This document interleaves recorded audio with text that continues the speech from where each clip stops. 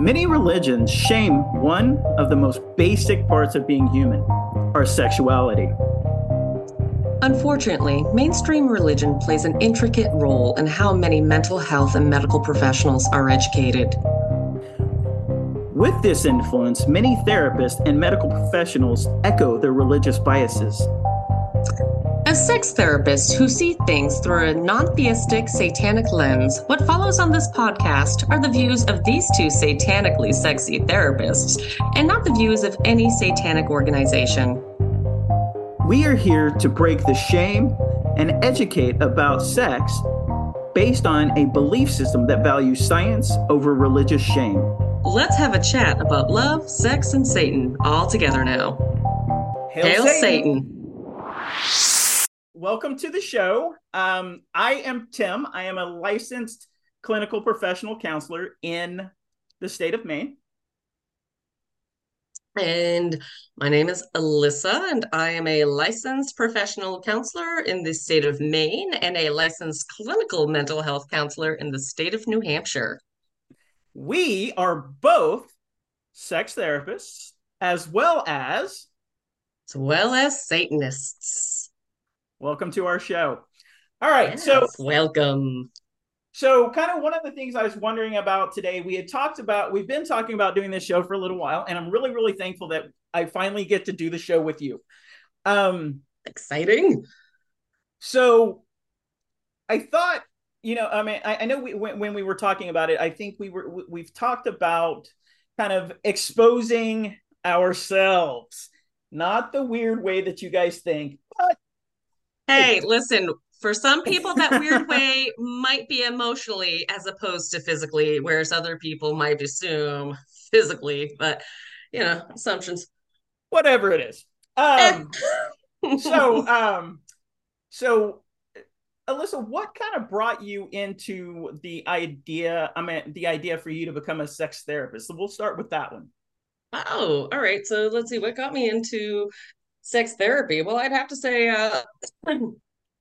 over the course of my career, it's been kind of an interesting development that I have worked with folks from, we'll say, more diverse relationship dynamics than, say, like monogamy, right? I recall back in the day, early in my career, working with people who were in polyamorous relationships or some form of ethical non-monogamy dynamic, and having colleagues talk about how that was unethical and how these people were being exploited and or how it was part of their mental health issues. And for me, that definitely did not resonate. I'm a big believer that a little validation goes a long way.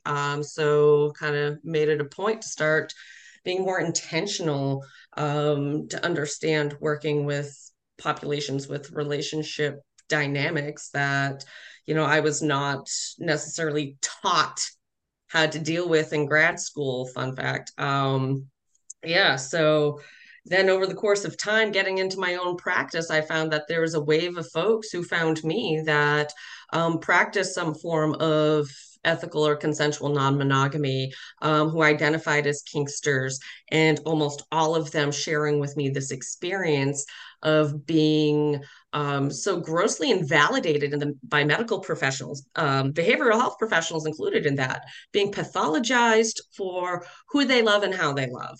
And frankly, I thought that that was just a big old bunch of BS. And really felt like, hey, let's change up the experience for folks, because I know how I've had, feedback from therapists come across as not supportive.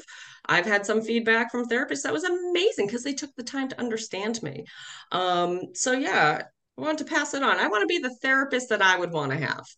And I have to say, getting into learning more about sex therapy has also been so much fun, right? It just feels so like, ooh, here's all this fun, cool stuff that we didn't learn when we were paying gobs of money for grad school, and this is that, these are the things that make us human. It's part of the human condition, right? Our relationships, our sexuality. Who are we? How do we negotiate our world with others? And then we add in, how do we view that world? And if it's through this myopic lens of, heteronormative, monogamous, allopathic lifespan, I mean, bleh. Not only does that sound incredibly boring, but I mean, I'd say that's also incredibly invalidating to the lived experiences of so many people in this world. No, I absolutely agree. Absolutely, for sure. I think before, so are you? I mean, do you have more to say? Because I kind of could tell my story also. So like, what if you have more? I'd like to continue with you, and then I can go with me. Sure, sure. I mean, I'd have to say, you know, um, I've always had an interest in sex, right? I mean, I was a pervy little kid. I'd sneak out and go watch, some HBO or some Skinamax, and when everybody else is asleep. I think I might have mentioned that, me at like 10-year-old little me was like, oh, so that's what pony play is, um, and not My Little Pony, kids. Bronies came out way later.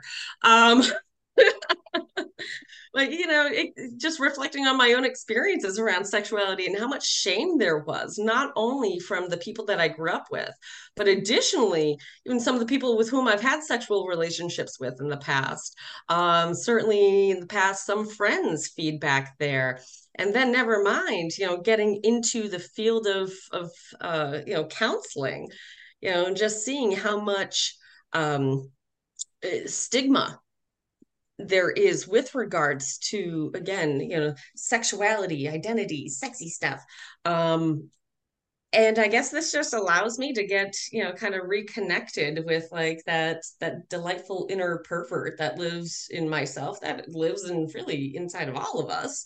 um you know I would have to say a turning point for me though that really clinched like, hey, this is the way that you really need to be considering to go.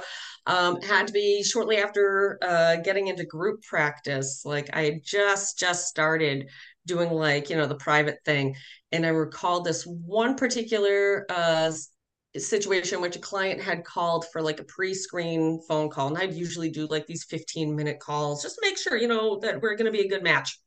um, and this respective call was a solid half an hour. And the reason why it was a solid half an hour was that this person wanted to ensure that I would be a good fit for them, and shared with me the experience of going to other providers and being labeled with all sorts of really nasty things like, narcissistic, or that this person has borderline personality disorder or codependent, uh, you know, relationship issues and all this other jazz. And it's because they're trauma, or because that they were on the spectrum, that this is why they like those things. And I was like, well, okay, this is that's your sign, right? Right. This is the way I need to be going. And I had subsequent pre screening calls with people who identified as kinky or non monogamous that ran very close to that early on. So for me, that seed was planted, and then I think once I got into like my own private practice, that there was more opportunity for me to be able to like explore those things further. Absolutely, absolutely. Yeah. I think when I got in was so I grew up as a Baptist, right? And I'm so sorry. yeah, so Sorry, my bias. I was a Baptist that was closeted. I mean, that was a closeted bisexual. And so I remember growing up and like all these Christians, right, sitting there and talking about how much they enjoy lesbian porn, but oh my God, you can't enjoy gay porn whatsoever unless it's lesbian porn, because that's just gross. Yeah, they And then fetishize it, right? You throw right, they cock in there fetishize though. it, Nope. right? And so honestly I played along with that because I was undercover, right? Like I didn't want to. I felt stigmatized and I didn't want to increase that. And so at that point, um, you know, usually I'm the type of person to say fuck off and just I'm going to do what I want. but I was so enthralled in my religiosity, right, that I hid that. And when I came out of that religiosity and became more of an atheist, I started noticing how much more I was able to be more free with my own sexuality. And then my son came to me and he wanted to, and his boyfriend, who I thought was just his buddy at the time, right, came out and said, "Hey, I don't want to out Colby in front of you, but I have to because I don't want him to be afraid of coming to you, but I really want to kind of test this out because his boyfriend knew me. He knew how I was, right? Yeah. And Colby knew how I was, but he was still really scared because I had been Sure. Christian so long. In fact, my both my degrees are from a Christian university. And my son and so I was like, okay, that's fine, no problem. So my son came to me and that came to me to talk to me. His boyfriend convinced him, Mm-hmm. and so I came out to my son as bisexual before he ever even talked to me about being bisexual. I said, you know, son, I really want to talk to you and let you know, like, and I hope this doesn't lower your opinion of your dad, but I am a bisexual guy. And my son started crying and he said, Dad, I was going to say the same thing to you.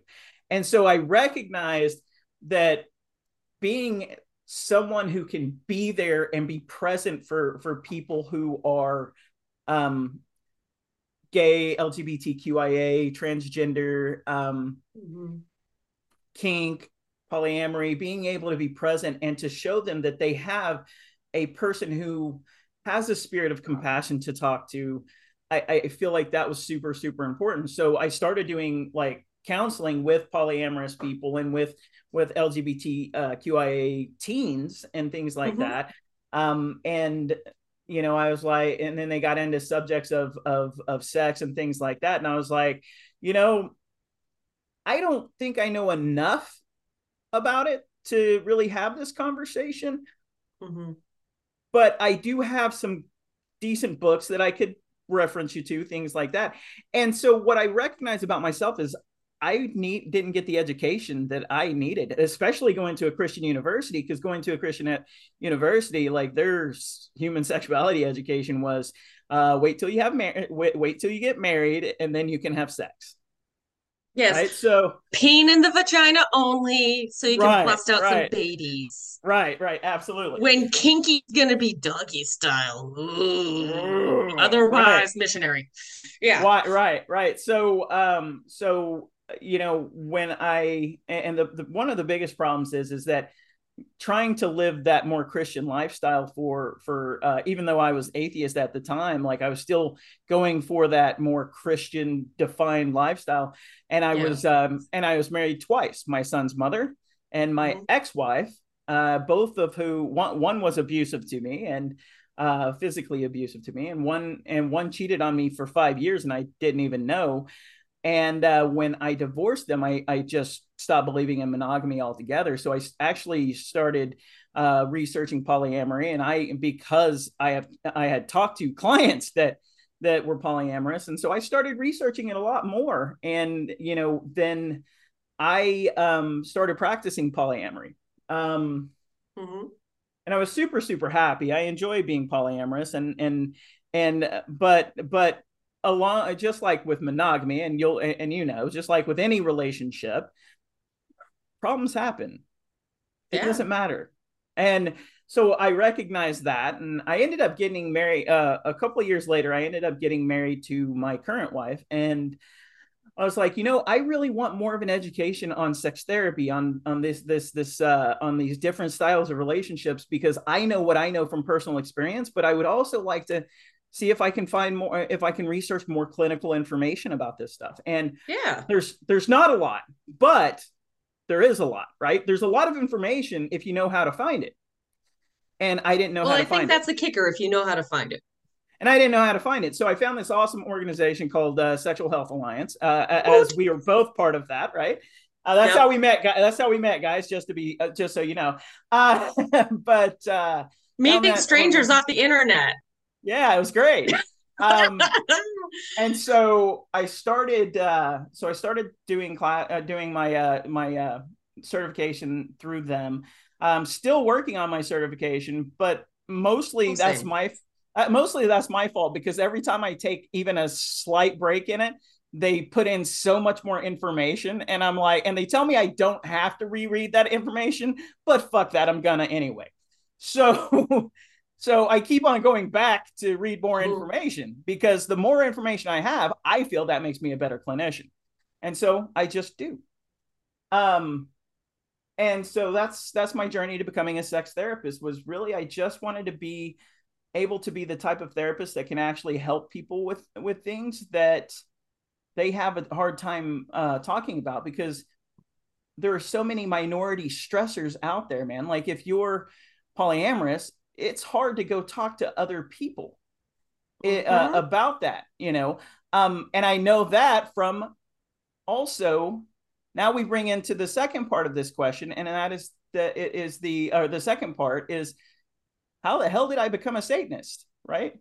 And Yeah. when we talk about minority stressors, you have to realize the bare word of saying that you're a Satanist gets almost everybody in the world to look at you like, oh my God, you're an evil bastard, Oh right? yeah, the hackles go right up as soon as you Right, say, right. oh, I'm a Satanist. Yeah, and a lot of negative assumptions being made there. But just kind of circling back on like the what got us into the sex therapy piece, something that came to mind for me hearing you talk was about that religiosity component as well. And I mean, I have history also working with people with um dual diagnosis, mental health along with substance use Yeah, issues. And a lot of times the standard for substance use has been like 12 step or some sort of modality derived from 12 step, which has very heavy like religious undertones in it. And I mean, I recall working one of my internships at a place where I remember fielding a phone call from somebody who identified as an atheist, and people in the office who were all very like big into 12 step being like, well, they just don't really want the help then because they're not gonna essentially buy into it. Same thing when somebody calls up and they're a Buddhist and they were like, nope. Meanwhile, I'm thinking, well, that's a crock of shit because if that's what's important to that person, okay. So yeah, I don't know, coming to see too how much like Christianity seemed to like be underlying and in some sense shoehorning the modalities that were being provided to people. absolutely. So Well, yeah. and it wasn't just my son, the experience with me and my son, that made me want to do sex therapy either. Like I also noticed, and I started really, really paying attention to this, because I had a friend in Oklahoma that was an exotic dancer. Hmm. And she also, I mean, she worked, she did exotic dancing. She also did online sex work, like as far as like, I don't think it was OnlyFans back then. I think there was some kind of Was it other like thing that I think webcams? she was camming, yeah. Okay. And people gave her so much shit.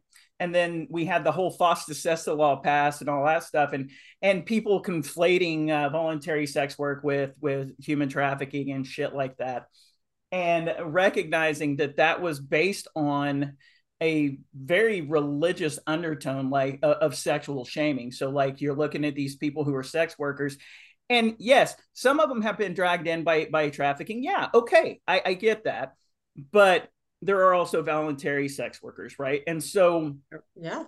and these Yeah. people get shamed for what they do, and these men, and even the men that go to them, get shamed for what they do, when again human sexuality is just a base natural thing that we need. And so I think that whole process of recognizing that, sex workers can't exactly go to the hospital or go to the doctor's Mhm. office or go to their therapist and Right. talk about being sex workers. And so Yeah, all of more these often than things, not, no. yeah, and all of these things combine to get me to say, look, I want to come and help people that other people are not, because Right. these people are still deserving of help. Right. Now, And I just want to jump back in and just to clarify and just kind of reinforce to anybody who might have missed what you'd said about the sex worker piece. We're talking, or you're referencing certainly the people that are doing this willingly, right? Correct. I mean, I know we Correct. discussed like, hey, the people like um uh, the people, not just the men, but you figure that there are some, non-male people Yeah. who seek out sex workers. But thinking about, when it's consensually done, and I'm bringing this up Yes. just thinking in highlight of everything that's been going on with like the Jeffrey Epstein case. And at the Absolutely. time of us talking about this and recording this, I mean, it was only just recently that, they started opening up um, files and releasing names. So, just to be very clear, we're talking about people who are doing this consenting on both sides. So On I'm going to both give sides. you. So I'm also going to give you kind of an allegory, or I think it's allegory. It's an as if, right? It's a Okay. simile. Yeah. Okay. Yep. So sex worker is to human trafficking Mm-hmm. as sex is to rape. And the reason I Yes. say that, right, is like voluntary sex work is not bad, whereas human trafficking is, just like sex is not Yes. bad, but rape is, right? So I Right. mean, you have to. So And that's where that's where I diverge, right? and Like I I would would say with that differ. judgment of bad, not on behalf of the person who is, I guess, on the not on the receiving Right, end, right? right, Yeah, yeah, right, yeah. No, right, no, no, no. right. Like they are Well, I stuck mean, in it's this just really like terrible, traumatic right. situation. Just like I'm not gonna blame the victim of a rape. I'm also not gonna Oh, blame word the no. just like so I'm not gonna blame the victim of trafficking. But I also want people to understand that there's a huge difference between voluntary sex work and trafficking. It's the Yes. same as as sex and rape, because let's look at what trafficking really is. Trafficking Mhm. is taking someone's will away and Yep. forcing them to have sex, which guess what? That's fucking rape. So human Hmm. trafficking is rape, sex work is consensual sex. There's two different Yes. things. Yes. So Thank you for clarifying that. I think so that that gets caught up in a lot of people's yeah, brains. And, yeah. just making sure that, that there are folks that are real clear about what's being talked about here. You Right, know? absolutely, absolutely. And I think that's kind of part of the deal. The only reason I even bring it up is because honestly, because I've seen so many sex workers that in fact I've had clients that came to me with that, and I wanted, even then, before I even started doing sex therapy, I was treating trauma and things like that. Hmm. And the one thing that I kept hearing was people talk it was some of these sex workers saying, I'm tired of people treating my occupation instead of treating me. Yes. Yes. I'm like, And so situations brought you here. And if that's something you're satisfied with, if you're happy with it, just kind of right. fun little sidebar with regards to like New Hampshire. And I know I've mentioned this tidbit to you before, but I drop this on people. They're like, are you shitting me? So in the state of New Hampshire, sex work has been, determined as illegal last I knew. And I mean, I know that there are some legal groups out there that could, speak to this better than I can. But to my knowledge, yeah, sex work in the state of New Hampshire has been illegal and had been illegal for quite some time, right? And I'm like, okay, from that moralistic, puritanical standpoint, that is still really heavy in New England. Um, okay, I could see that's been a longstanding, law I don't agree with. However, in 2017 was when New Hampshire finally put a law on the books making bestiality illegal, because previously it used to be qualified underneath um, like animal abuse, that they finally had to create its own, like its own set of laws. And I so remember reading about that, and that particular state rep going, I didn't think I'd have to, back this, but apparently we don't have anything here on the books. So so just so some in New perspectives there that's kind of fucked up, you know? so in New Hampshire, um, when men were men, sheep were scared, is what you're telling me. Yeah. I'm Yeah. sorry, man. That's just one of those things. No, right.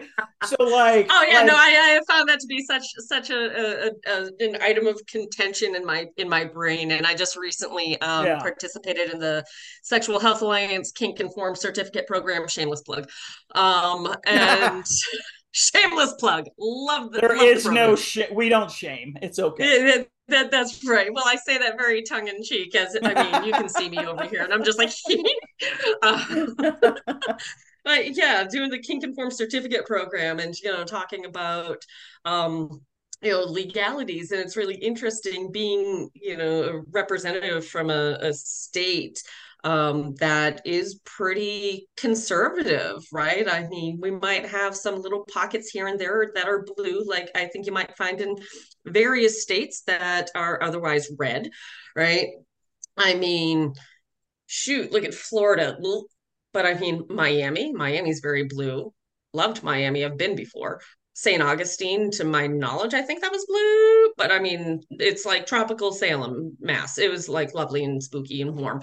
Um, but Well, I mean, even yeah, in but being that Oklahoma. rep from like a conservative like environment and having these conversations with people that are like from definitely much more, I'd say, like sexually open and affirming areas, Yeah. it's like, oh no, I'm really not trying to throw monkey wrenches into, things that are being said. I'm not trying to be contentious. Please understand, hey, these are the systems that I'm up against over here. Right. I wish that we could be as open as, say, like Colorado or California when it came to stuff like, providing comprehensive sex education, even to adults. Like Yeah. where are the resources around here? When I think that too is like, I think that too, it just that goes to pretty much most places. Like people think when they think of Canada, where I live, they think of like ultra liberal progressive. And where I live in New Brunswick is absolutely not ultra liberal and progressive. It is definitely a conservative stronghold in Canada. I'll even go so far as to say we have a lot of our federal government here has a lot of liberals in it, but most of the provinces are actually under conservative leadership. With the exception of a couple of places, they are actually under conservative leadership. You take Manitoba, Saskatchewan. Well, I think Saskatchewan, one of those two actually just got a more liberal leader. But for the most part, a lot of your places in Canada are still under conservative leadership. In the States, all you have to do is look at the map when Steve Bernanke brings up the map, and you see that 90% of the United States is a red state. I mean, like, let's be real Yeah. about it. Yeah, Um, and thinking about sex education as it's provided to youth, I mean, that's been such a hot button topic for I feel like a long time in school systems. And I mean, just recently, having some conversations with folks about how comprehensive is the sex education in the state of Maine and the state of New Hampshire. And I mean, in Maine, I think I might have pointed out to some of our group that they only recently included consent as mandatory yeah, in their sex education curriculum. However, um, it doesn't get into gender identity, nor do I think it got into sexuality per se. Um, so, great. It's getting into consent, which I think is a big, like, positive move. Um, and I believe that there's still a disservice being done. Plus, it also allows for parents to pull their kids from those classes if they don't agree with it on this ethical moral standpoint. And I'm like, all right, well, because of your ethics and your ego and your morals, that your child is now going to have a social deficit because they are not going to be living under your roof for the entirety of their life, more often than not, right? mm-hmm. And so how do they navigate the world of relationships? Little Johnny, little Susie goes off to college away from mommy and daddy or whomever's prying little religious eyebalios. And how do they navigate relationships as a sexual human being? How do they know how to keep themselves safe? How do they know about what their own limits might be, soft Yeah. limits, hard limits? How do they know when to say no? Well, and and that's part of not the problem. as a no wrapped as a yes, as Yeah. some folks that we've heard presentations from will describe that as. Yeah, that's absolutely a problem. But like just looking at, the rebellious nature of humans, right? Because we Mhm. human beings have a rebellious streak, right? So like if I've been told my entire fucking life to stay the fuck out of the cookie jar when my You're parents like, not guess what's around, happening? I'm getting some goddamn Cookies. cookies, right? So I Yeah. mean, I honestly think when you have a sexual education system that is not comprehensive, what you're doing is doing them a disservice, because at some point Massive. when they're not under supervision, they're probably going to go about every single thing they were told not to do. They're probably going to do it, and when they do it, they're not going to do it in a safe way. I was going to It's say, like, and or they learn, air quotes over here, they learn from things like porn. And I mean, we know that porn is intended to be inspiration, not education. However, if they don't know any differently, I mean, fuck, I think about like my early education, right? Like I was saying, earlier, HBO, Skinamax, I'm watching like the old real sex, which, yeah, there is some degree of like education there, but for my little brain, that was more like just exposure to like these different types of play, right? well, That it we sets didn't them up actually for, talk, like my parents didn't talk to me about sex or yeah. anything like that, other than wait until you're married, you know? And that certainly led me to some really like potentially unsafe, well, potentially and unsafe situations, like throughout the course of my, development into adulthood. Well, yeah, and also look at this, right? So porn can be very, very entertaining. I will never take away Oh, from the absolutely. entertainment aspect, Pirates. but Yar.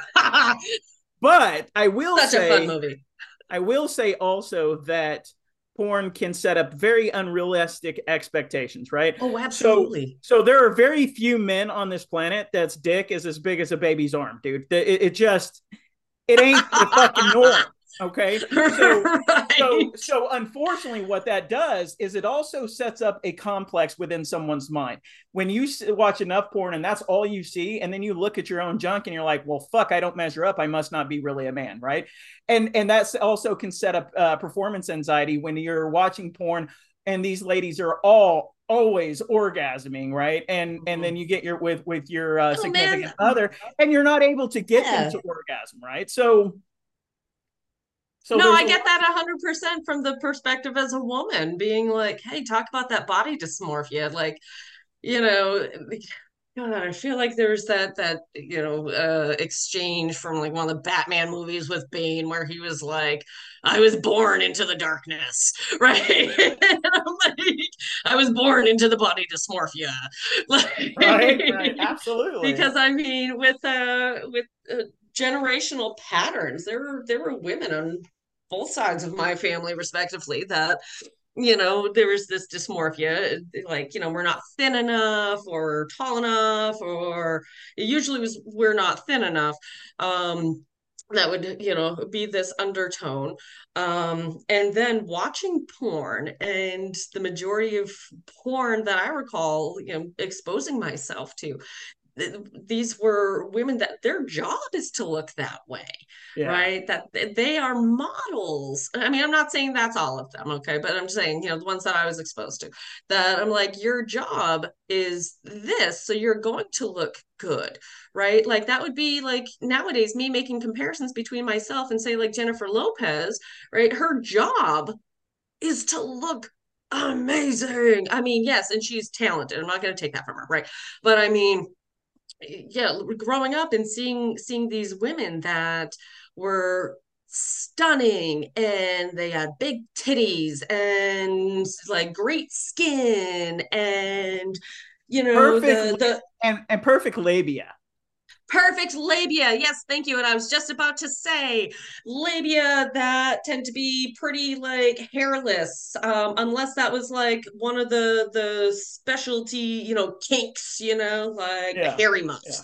But otherwise, like this expectation was literally like Barbie with some holes in it. Like, Right, right, right. and looking Absolutely. at myself, I mean, shit, I'm in my 40s and now, really working on that whole like, it works, right? Yeah, it does. All right, we're good then. But growing up for so many years, yeah, it does. But growing up for so many years, like not thinking like, does it work and am I having fun and is this pleasurable versus this mindset that I was indoctrinated into. I mean, not by anybody's malicious intent directly, um, that I'm supposed to be the object, right? I'm supposed to be like the pretty thing that is being serviced, or rather servicing, Mhm. another person. And I use that language based on feedback I have received, not only in my personal like life with say family or some friends, but I recall distinctly even having a therapist years ago make some comment about me doing my wifely duties, even if I didn't feel up to it, because that was helping maintain, the glue of the relationship. And I'm like, listen, if the glue is cum, then we got bigger issues, like Absolutely. yeah. Absolutely. And here's the If thing, the right? glue is going to result in a yeast infection, I don't want it. Well, We need and let's be real, right? Like as far as relationships go, your glue needs to be something that is not going to die off, right? I mean, right. let's be real about it, okay? Like when you Mm-hmm. get, I mean, when you get, I mean, a lot of people, not everybody, because I'm not going to overgeneralize, but a lot of people, as Sure. they age, their libido does go down. Not always, but there are people that it does. Um, or even if they have a good libido, they may not be able to function as well, right? Right, right, So right. looking at like erectile dysfunction, or even after menopause, the Yeah. ability to self lube for women, it gets a lot Well, worse, yeah, right? thinking about the hormonal changes that people Yeah, go through, throughout the course of their life. And I mean, I will share, it's my giggling talking about you're talking about the libido pieces that honestly I feel like my libido's gone up quite a bit since coming off of oral contraceptives, right? right. And I mean, I was on the same oral contraceptives from the time that I was 16 up until like couple of years ago. Mm-hmm. And again, man, like I'm in my 40s. That's a long ass Yeah, time to be yeah. on a contraceptive. And I will say, like, when they started to try to like change it, they're like, we're gonna lower your dose. I'm like, cool. Um, it like sent me into this weird premenopausal thing that was just awful. Like I used to train Brazilian jiu-jitsu. The last class I went to, I thought I was gonna throw up, pass out. I like my ears were ringing, and that was even just during like we're learning the move, not even we're doing the sparring at the end.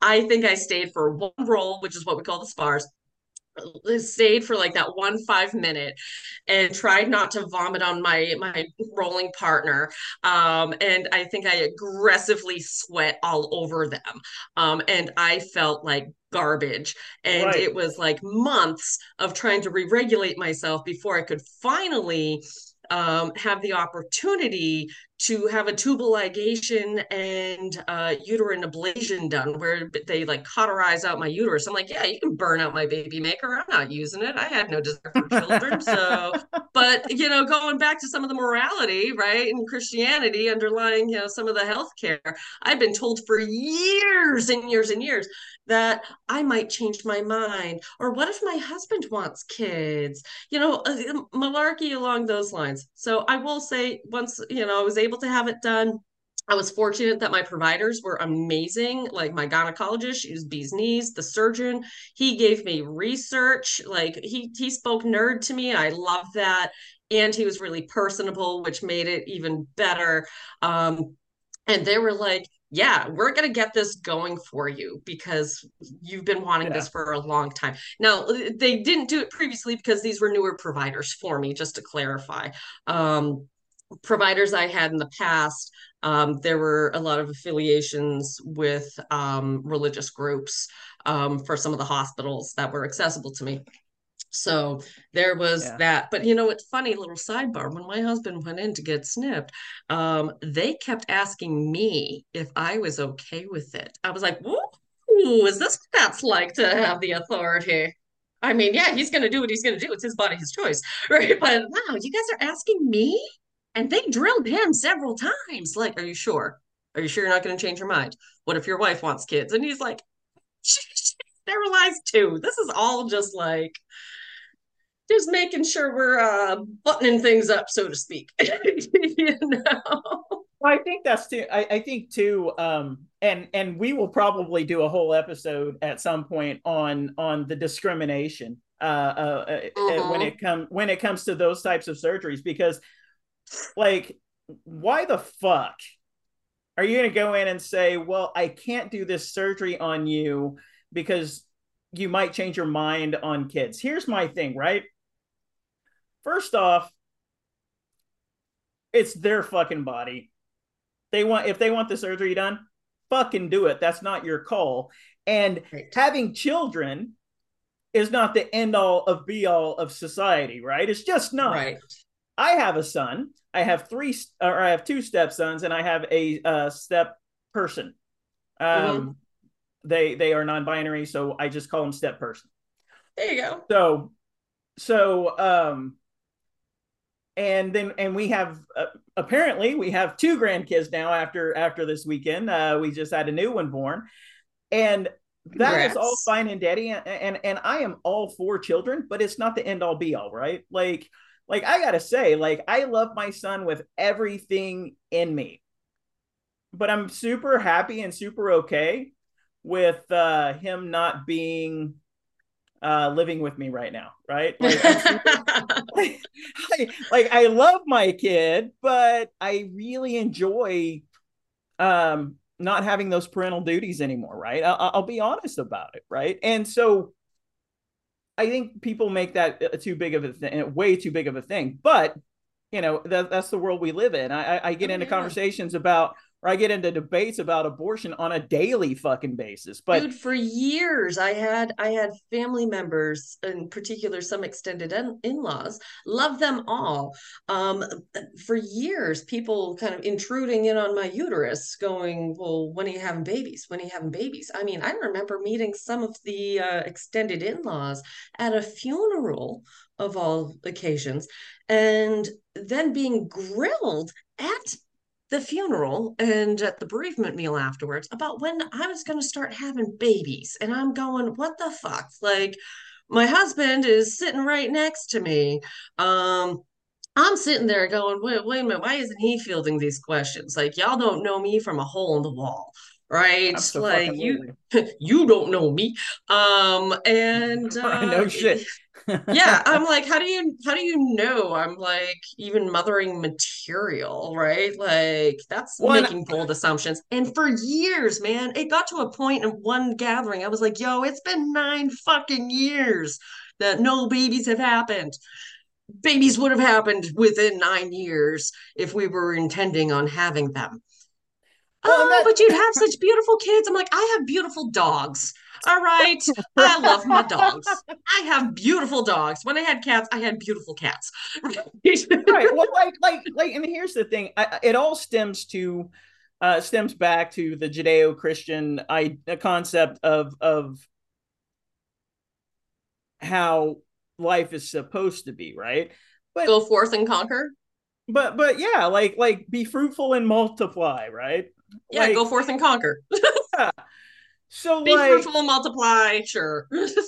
right. So like, but Hmm. like, for me, now I want to kind of step back into because we've been talking about sex therapy, but the way that we see sex therapy is really, a lot of it is based on our own belief systems too, right? And the way Oh that we yeah. see things, a lot of it is based on our belief system. And as a Satanist, my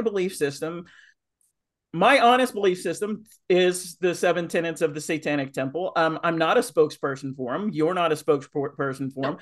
but these are definitely ethical guidelines that we both agree with, right? So I mean, these are Yeah. definitely things that are very important for me.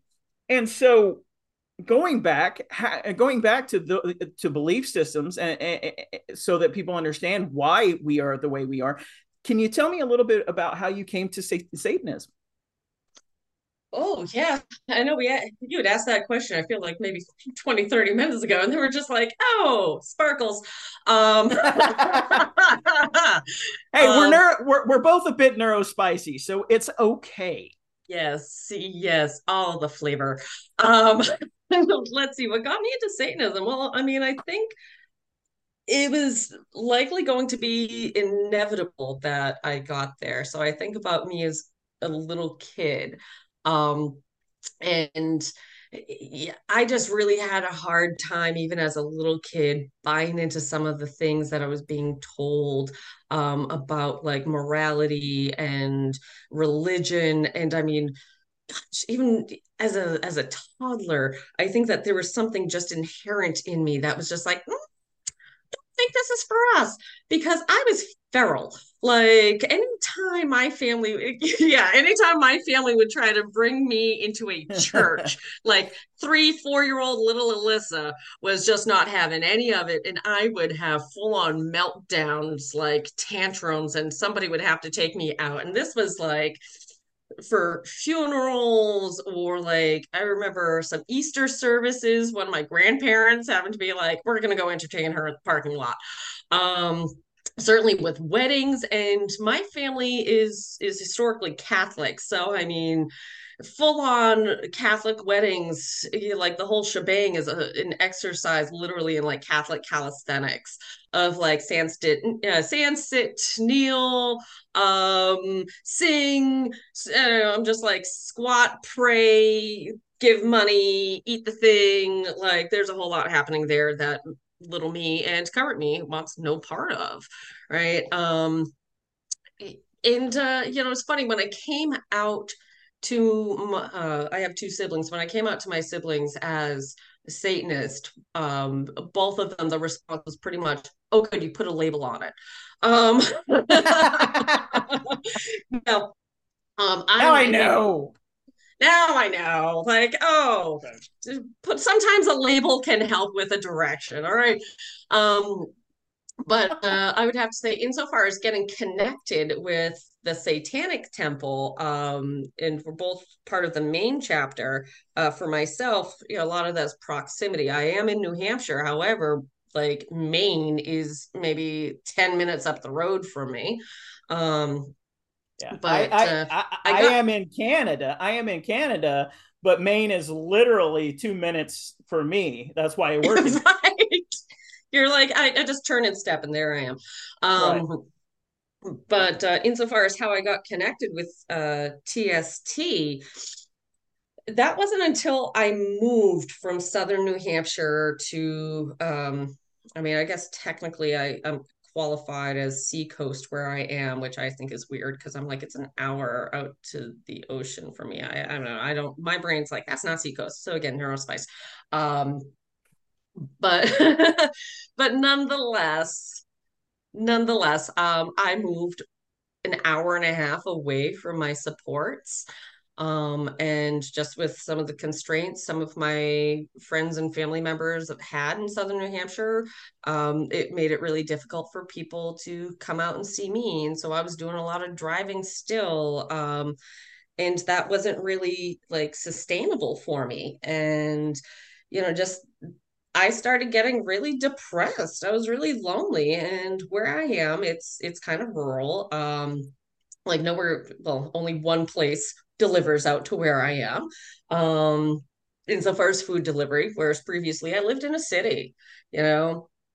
So coming out here, lonely, not as many distractions, so that was interesting. In retrospect, I can say I'm glad to have had that experience because it required me to really confront some things about myself, and I've certainly grown from it. um, but just that desire to want to get connected, is really what promoted me looking into groups. And it just happened to be a Facebook group that I came across called, the Satanic Temple, Maine, and just looked into it and said, "Hey, I'm gonna go to a meetup and check it out." My spouse, he was traveling a lot for work at the time, so again, I was alone quite a bit.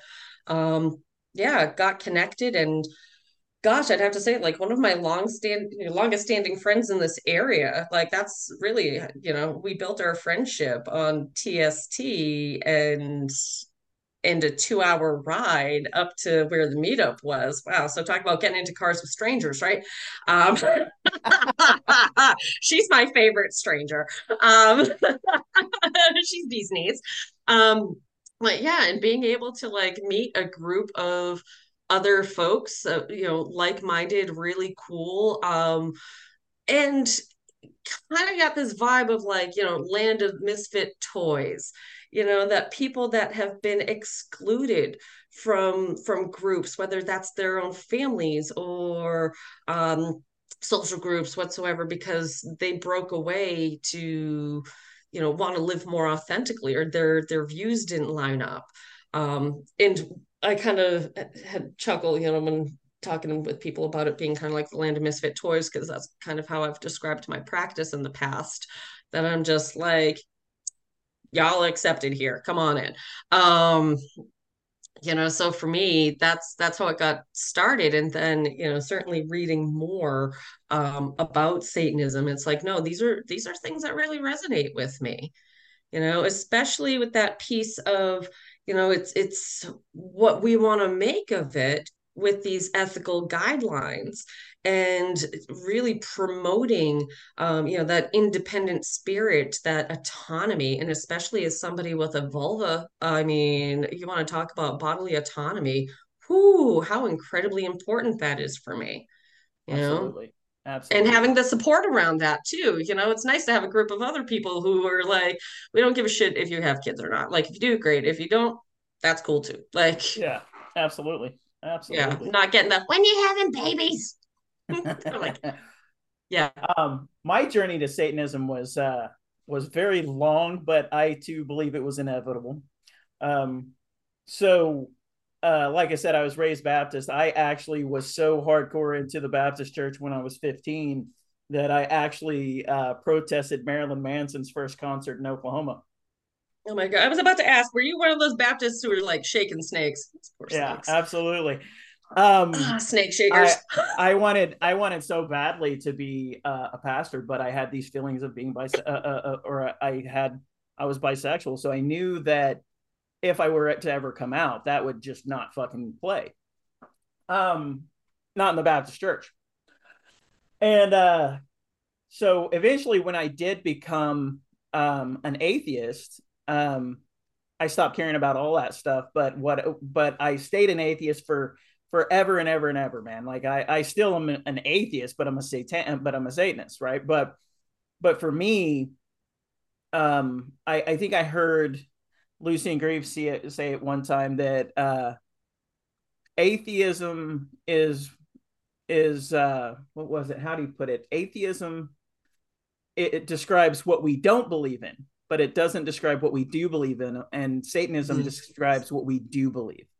And Well, I I didn't think know. that's the difference between atheist and non-theist. Yeah, yeah. Yeah. And so I didn't understand any of that stuff, right? And I remember being in Oklahoma. One of my big memories was in 2013 in Oklahoma. I Hmm. remember strongly when they first put the Ten Commandment monument up at the state capitol in Oklahoma, and I was so pissed. I was like, "Look, I do not want fucking religious shit on state grounds. That's not right. That's not constitutional. It sucks." Hmm.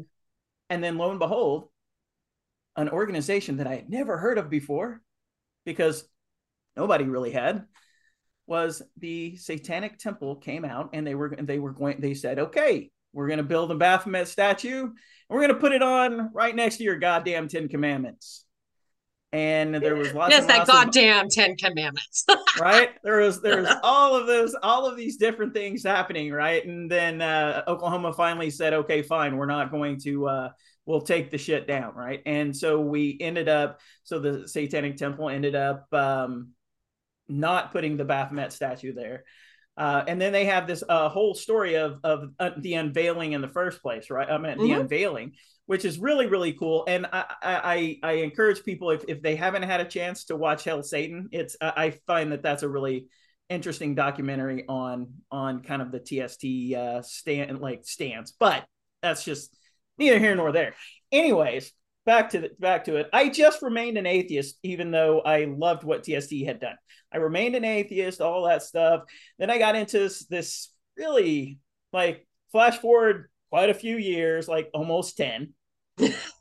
Just a few. It's fine. And I get in, and I'm part of this really kooky group of therapists that are studying sex therapy, and I meet this really interesting person that is also a sex therapist who happens to be a TST member, and she's talking about TST, and I'm like, what the fuck? I remember something about TST.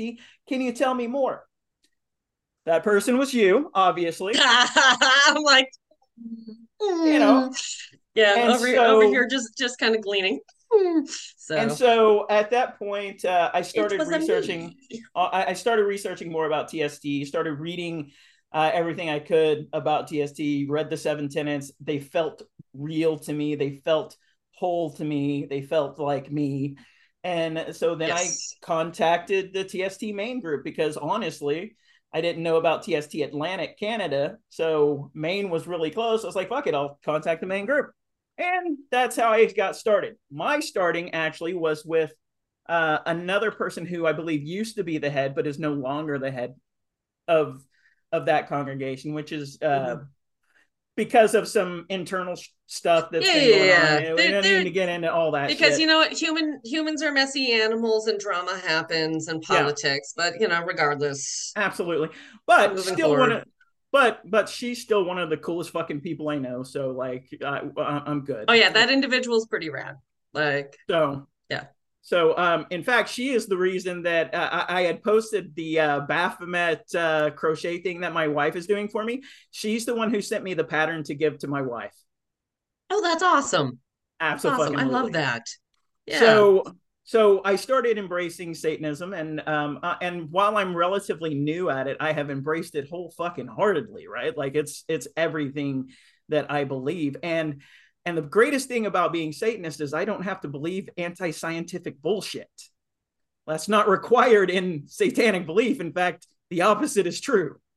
That's right. Anytime I think about, like, the satanic beliefs here, and I mean, it's really like, yeah, argue against dogma and arbitrary efforts at, like, power and control. I mean, be your own person. The idea of Satan as a metaphor for the original rebel and protester against, this mainstream oppression, experience of tyranny, if you will. Like, it's just in that spirit of, like, learn, question, especially question. I'm like, science is real. Science, like. I think what I love about science is that if you can prove the science wrong, the scientists want you to fucking prove it wrong, right? Like if it can be fucking proved wrong, let's fucking do that, right? Like, they're called theories and hypotheses, not laws. And well, I mean, even still, some laws, they're still gonna seek to see, does that still hold up, or something else. Right, absolutely. So I mean, so I think that's why so that's why Satanism appealed to me, and that's why I got into it. Is I had an awesome friend that led me to TST Maine, that I started fucking researching and shit, and I just found that the 7 tenets hold true to my life, man. And I've always been a metalhead, and I've always been into horror films, and so the symbolically dark satanic stuff makes me happy, right? like it increases my happiness scope, right? So Yeah. Okay, well, I mean, yeah, the aesthetic. I mean, like the dark aesthetic is certainly, kind of like a little frosting on the cake, if you will. For Certainly me, doesn't hurt. it's the ultimate fuck you to pearly gates and golden streets. There you go. There you go. Well, I So mean, I think too, also, I mean, for myself at least, wearing some of the things that I've worn, it has just felt right. Like I said, yeah, historically, I kind of felt like it was feral. I was that kid that myself, I didn't feel like I really fit in with any particular group. But then tell you what, once I started doing that thick black eyeliner, I was like, wait a minute, this feels more like me. Like growing up, my parents were like, yeah, Elle's not a Mansonite. She's definitely more in line like Alice Cooper and White Zombie. And I'm like, okay, well, and hey, for the people that were big into like Marilyn Manson, kudos to them. That was their experience. Not mine. I've got my thoughts and feelings about, that particular artist. And, hey, yeah, yeah. they're laughing all the way to the bank ultimately. Um, I'm not much of a Marilyn Manson fan. I do love me some Nine Inch Nails though. I'll probably listen to Trent Oh, Reznor until I've I seen them die. live multiple times and love it. You know, Like so and much fun. my musical tastes are so eclectic, right? Nine Inch Nails, and then on the other side, Dropkick Murphys, right? Like I'm a huge anything Irish punk. You got me, man. Dude, You this got sounds me. like my playlist, but then you throw in some Delight and Groove is in the Heart. And I'm just like, Fuck oh, we're yeah, gonna man. follow that Fuck up with yeah. some, Dale. He said that, yeah. I will say that I have recently been listening to a band that I really fucking like that is a satanic band called Twin Temple. And it's because I enjoy the weirdness of satanic doo-wop. It's just different, man. Like, it's just fucking different. And like, I past I had my, client pass on to me Mephistopheles. I was like, yeah, satanic ska music. right? Like, and I sat like my wife got in the car and she was listening, and I was listening to she, and she's just cracking up the entire time she's listening to it. She's like, "This is fucking interesting. I like it." I'm like, "Yeah, satanic doo-wop, baby." That's right. That's So right. I think that's kind of the deal. Is I don't like arbitrary things, right? Like if you can give me a reason that you can back up with evidence, then I'll listen to you, right? But if you're giving me all these rules and shit that make no fucking sense to me, and you Yeah. can't help me to understand why, then I don't care about your rules much, man. Like I just don't. Yeah. There's a movie that we just saw yesterday. I mean, I don't know how much, it should be name dropping the movie, but I will. Poor Things with Emma Stone and Willem Dafoe's in it and Mark Ruffalo's in it. Um, I just needed walking I just needed Willem Dafoe. Once you said that, I'm in.